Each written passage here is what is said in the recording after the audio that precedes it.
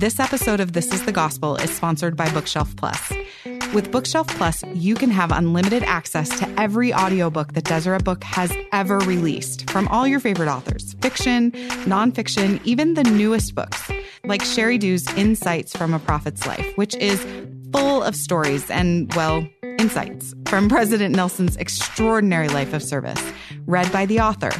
So if you want more uplifting good stories after this episode is over, try Bookshelf Plus free for 30 days by visiting DeseretBook.com/thisisthegospel. That's DeseretBook.com/thisisthegospel. On with the show.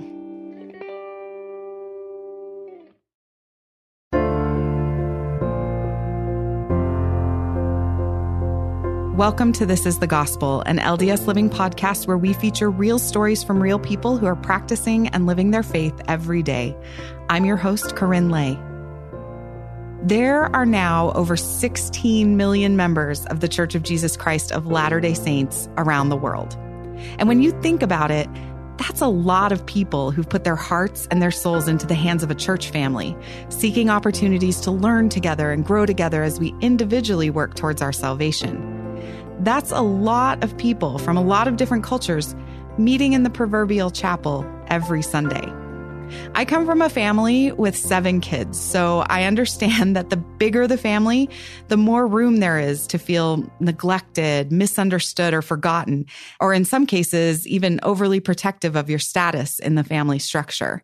In fact, I understand this because my favorite book when I was a little girl was called Noisy Nora, and it was about a mouse who was constantly making noise just so her family wouldn't forget she existed when a new baby came.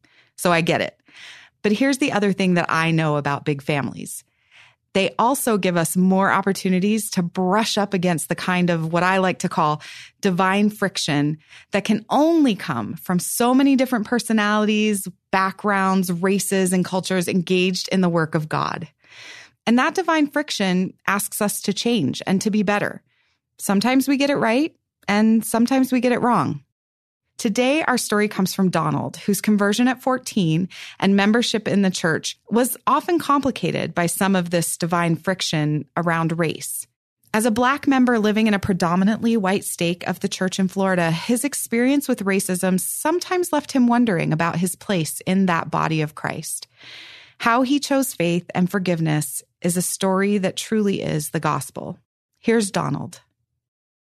I'm 33 years old. I was 31 and I was called to be a bishop.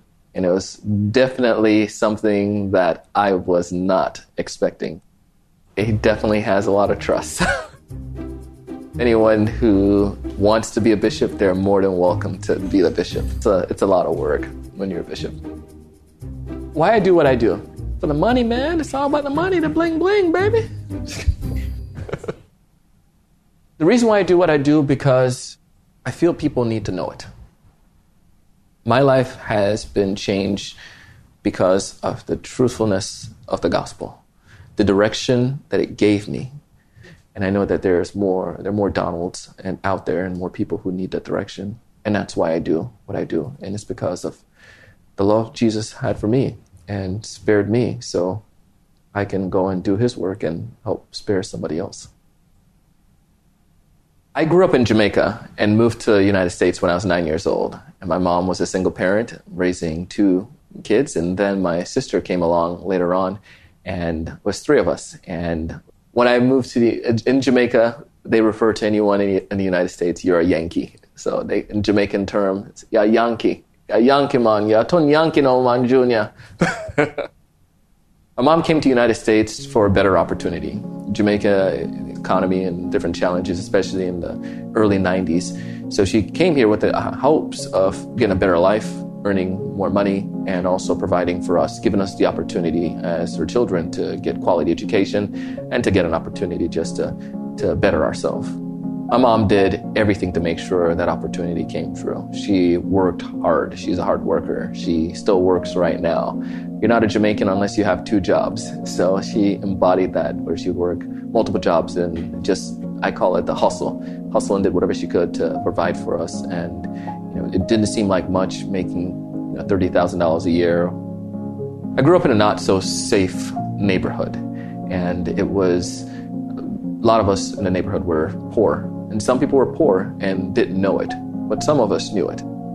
I knew that I was poor, but my mom always made sure we had what we needed. We never went hungry. We always had food, and we always somehow found out a way to get clothes. If we got to McDonald's, that was cool.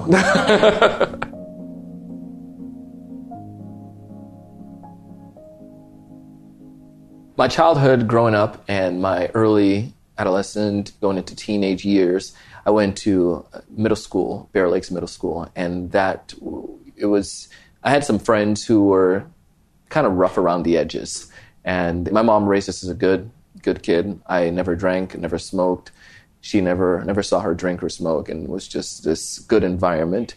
And it rubbed off on me. So when I selected friends, I just selected friends who were people in the neighborhood. And even though they did things that I didn't necessarily agree with or approved of, they were friends, so you hung out with them. So 4 of us one evening, we were hanging around in the neighborhood and went to this bench, and we were being teenage boys, and the neighbors thought we were breaking into his house. He came outside and he chased us, and I got caught out of the 4 of us, and I was arrested that evening and wasn't taken to jail, but I was booked and released back to my mom.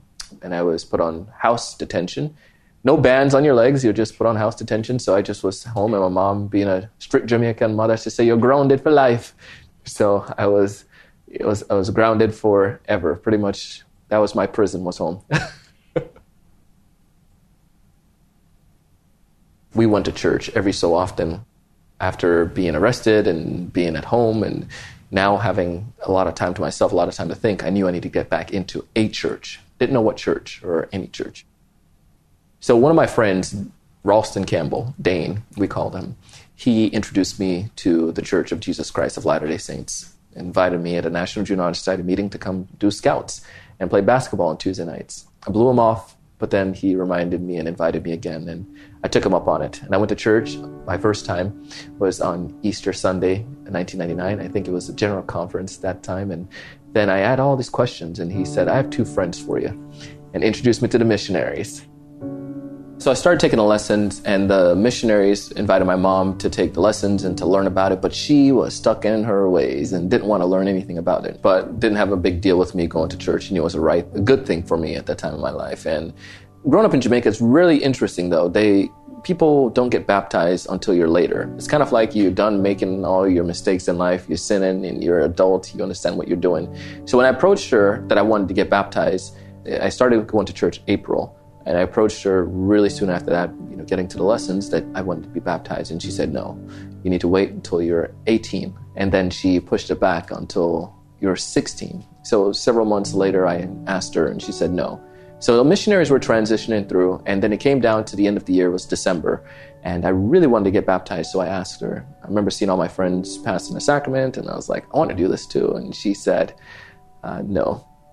It was a fast Sunday, so all of us, the teachers and the young men and some of the members, they said they're going to do a joint fast, and we fasted that my mom would allow me to get baptized. And she had said at 16 at this time, and I had just turned 15, so we went that Sunday. It was again in December. I asked her, and she said, yes, you can get baptized. And it was amazing. So that gave me a huge, huge testimony of fasting, that if you have something, you bring it to the Lord, and He can help you. And I was baptized when I was 15.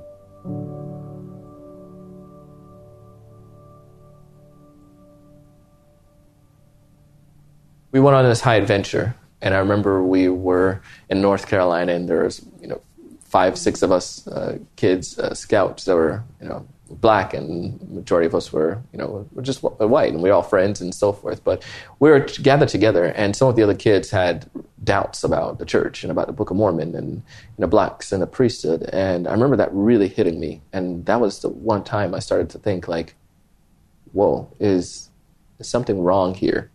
Something wrong with the church. There's something wrong with that.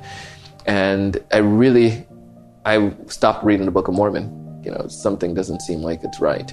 I had good leaders at the time who gave me good mentorship and guidance and taught me to study the scriptures, to go to get answer. So I read the Bible and I read the Book of Mormon, and I would study and picked up, and I came to know that it was true. But it's still in the back of your mind.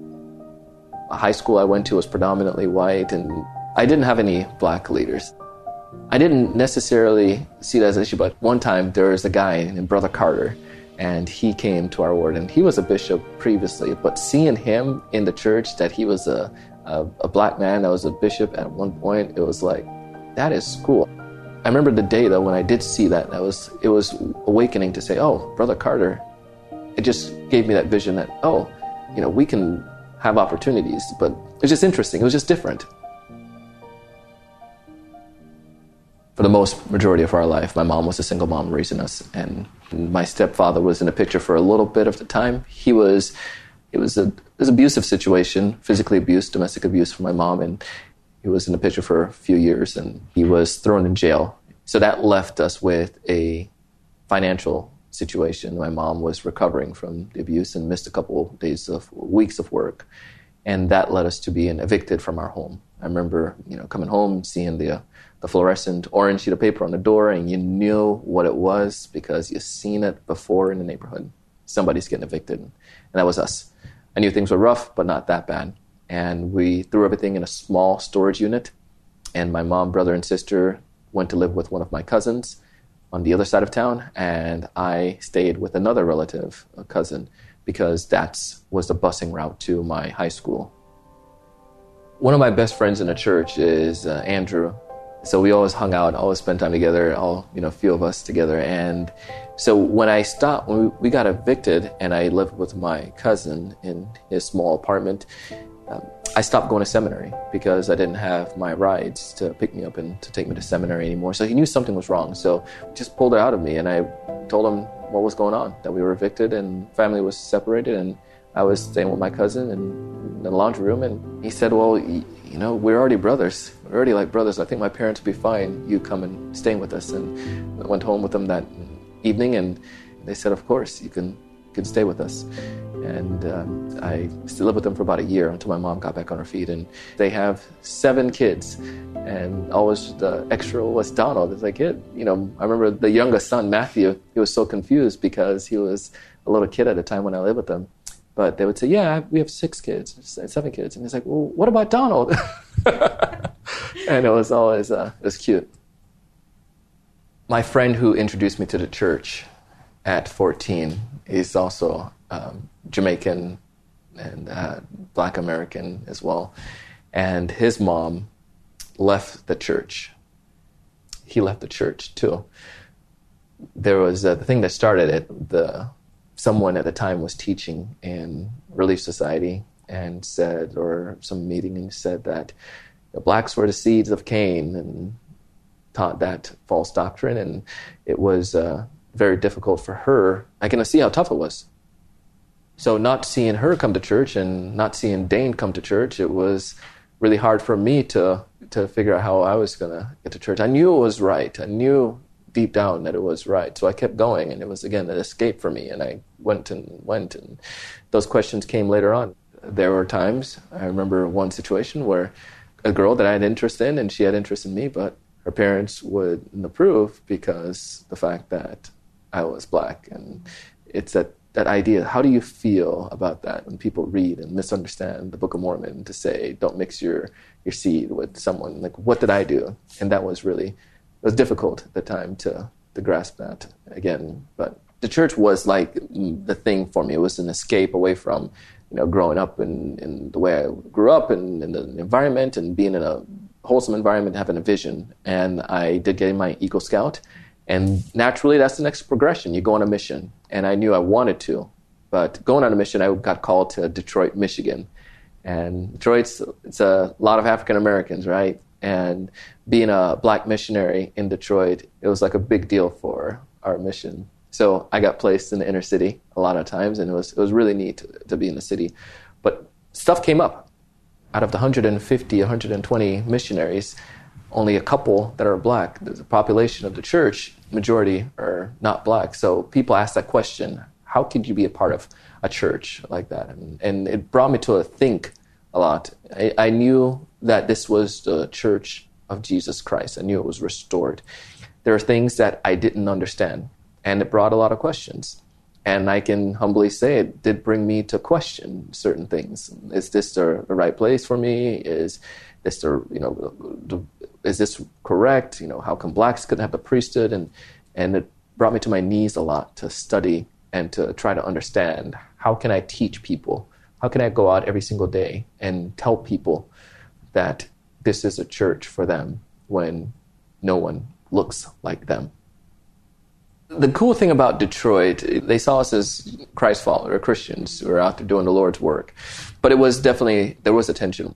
The members in Detroit, you have to be rock solid. You have to gain that testimony to know that, yes, I understand there were issues in the past, but I know without a shadow of a doubt that it's true. And I've seen so many of those members that became like the bedrock and the foundation and establishing the church. And when Gladys Knight became a member of the church, that she's in Detroit, that was pretty big as well, because that helped to people to understand. Somebody who's prominent, who's an African-American as well, was also a member of the church. It brought the church out of this obscurity that it's a church for everyone.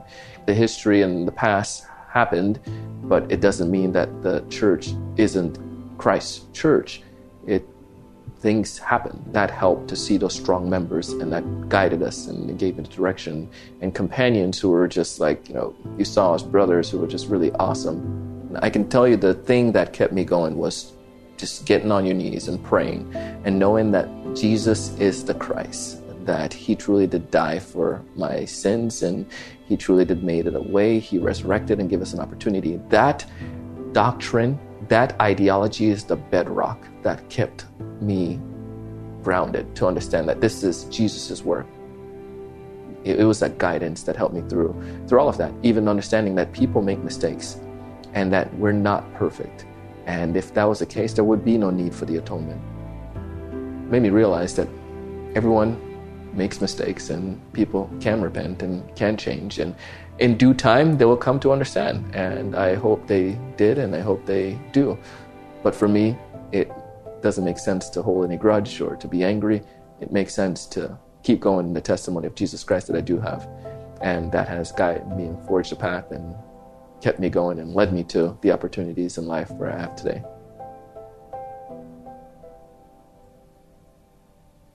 Being a bishop and being African-American, younger folks come to me and ask, well, I have trouble with this. I have concern about this.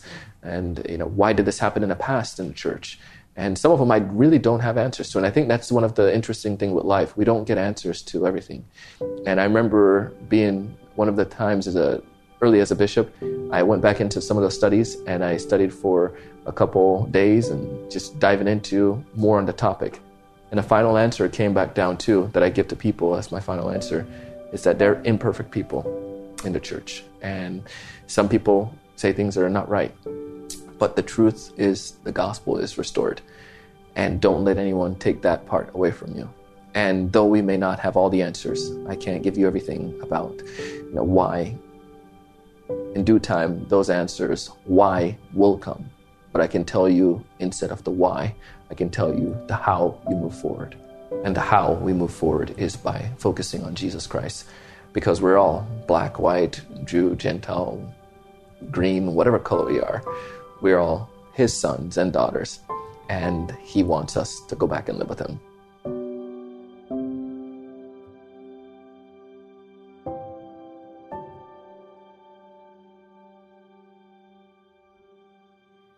That was Donald Kelly. I don't know about you, but it's hard for me to hear those stories of times when we as members of the church didn't quite get it right. And I really appreciate Bishop Kelly's personal revelation that helped him make sense of the things that we don't yet understand or know about our history. I also recognize that there are many brothers and sisters who are still waiting for that personal revelation that will heal their wounds. But I revel in the hope that each of us can be healed through Jesus Christ, and that those of us who have done the wounding, whether intentionally or not, can seek repentance and forgiveness. And isn't that just like being part of a family? There's this part in The Family, A Proclamation to the World, that says successful families are established and maintained on principles of faith, prayer, repentance, forgiveness, respect, love, compassion, work, and wholesome recreational activities. I think as a church family, we've got that recreational activity part down, if our ward's block parties and chili cook-offs are any indication. But what if we could do better at all the other things to help make our family, our ward family, our stake family, our church family more successful? I asked Donald to share his thoughts about what we could all do better to minister to our brothers and sisters of color, and here's what he shared. Now, this is a very sensitive topic for both Black members and white members as a whole, and I feel the answer is complex, but still yet could be very simple. But in order for us to understand it simply, we must recognize or go through the complex answer that I feel first. It comes down to education and empathy. Hear me out on this for a second. Personally, this is my opinion. Personally, I feel for years that many members of the church don't talk about race because they just don't understand enough about race, or don't talk enough about Blacks and the priesthood because they don't understand enough about Blacks and the priesthood, or they don't understand where members are coming from with it, or just simply don't have an answer and is ignorant to what they should be saying or how they can help other members go through it. So the easy answer, let's ignore it, put our heads in the sand, so to speak, and maybe what will happen, they just won't experiment with anything. It is not easy to talk about.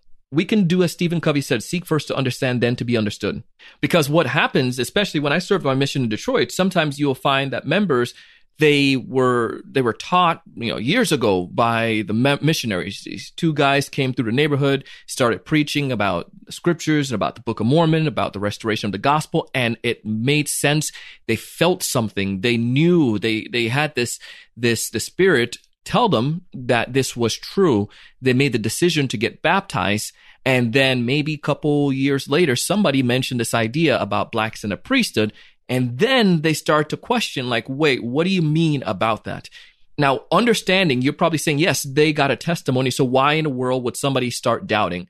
It's not necessarily doubting. And this is where empathy needs to come in play. It's putting yourself in the other person's shoe. Oftentimes, these individuals who are maybe new into the church and first time hearing about race and Blacks in the priesthood, they feel, and this is what I'm just sharing, what I've heard, is I feel like I wasn't told everything up front before I made a decision. This caused them to have some kind of questioning, start questioning everything. How come the missionaries didn't say something about it? How come my bishop didn't talk to me about it? How come some of these things are not taught to me? And then those questions lead to more questions and more resentment, and then more confusion and frustration. Now, when they start having conversation with, say, a member of the church about it, because we don't necessarily understand how to have that conversation with a Black member, we go back to just simple saying, you need to just have more faith and stop doubting. It's depicted, well, this person just seems like they don't believe in the fact that we have the restored gospel, or that we have prophets on the earth today, because if they believe that, they wouldn't ask these questions, which, by the way, it's totally not true. It is because I do believe that there is a restoration, it's because I do believe that there are prophets and apostles on the earth. It is because I do believe in the fact that we have priesthood authority. That's why I am asking to get better understanding. Again, having a question isn't bad. Maybe you recognize, someone has questioned. They're going through this challenging time in their life, and they're trying to figure things out. Help them. Don't shun them. Don't say they're not faithful. Read scriptures with them. Study with them. Have them over for come follow me. Or maybe there are things that you research and you could talk about with them. And just maybe as a bishop, you have more dialogue. As an elders quorum or relief society or young man or young woman president, taking time to recognize someone's questions and helping them. And for Black members of the church or anyone of the church that may have doubts or have questions, have these things they're wrestling with, I share this a lot, but I just say, don't jump out of the boat. Stay in the boat. Right now, you're safe, you're protected. You may not understand everything. Stay in the boat, continue to progress, serve in your calling, help the ward, help the members, share the gospel of Jesus Christ, live the gospel of Jesus Christ. And as you continue to do this, I pray and I hope that you will gain the answer and insights and revelation that you need. And perhaps maybe we will all come to a better understanding as we have more of an open dialogue. So again, my answer is quite complex, but it comes back down to the simple part of us all, making sure that we educate ourselves and to have open dialogue and to have empathy. I think those things will help. Donald is always quick to say that he doesn't speak for every Black member of our church family, so I was thinking that one of the ways I could put his ideas into practice would be to actually ask my friends of a different race, what is it like for you to be a part of this church? And then to really listen to their story, not to try to fix it for them or to offer solutions, but to simply listen and make space for the hard things they might say. And then we can celebrate together the shared faith that brings us all to the sacrament table every week to feast together as brothers and sisters in the same family of Christ, while vowing to do better at being part of that family. Well, whatever you feel inspired to do to make our church family better, I hope you'll write it down this week and find a way to put it into action. Let that divine friction change us so we can be better. That's it for this episode of This is the Gospel. Thank you to Donald for sharing his story and his faith. And if you have a story to share, whether it's funny, touching, or miraculous, we'd love to hear it. Call our pitch line at 515-519-6179 and leave us a message with a short synopsis of your story. You can also listen to our bonus episode that tells you all about how to become a storyteller on This is the Gospel. We've heard from so many of you that this podcast is making a difference in your day. So if so, would you please take the time to leave a review on the Apple Podcast app or anywhere you listen to your podcasts? And be sure to tell your friends. The more people know about us, the more we're able to keep telling great stories. This episode was produced and edited by me, Corinne Lay, and Sarah Blake, with story editing by Davey Johnson. It was mixed and mastered by Mix at 6 Studios, and our executive producer is Aaron Hallstrom. You can find past episodes of this podcast and other LDS Living podcasts, like the All In podcast, at ldsliving.com/podcasts. Have a great week.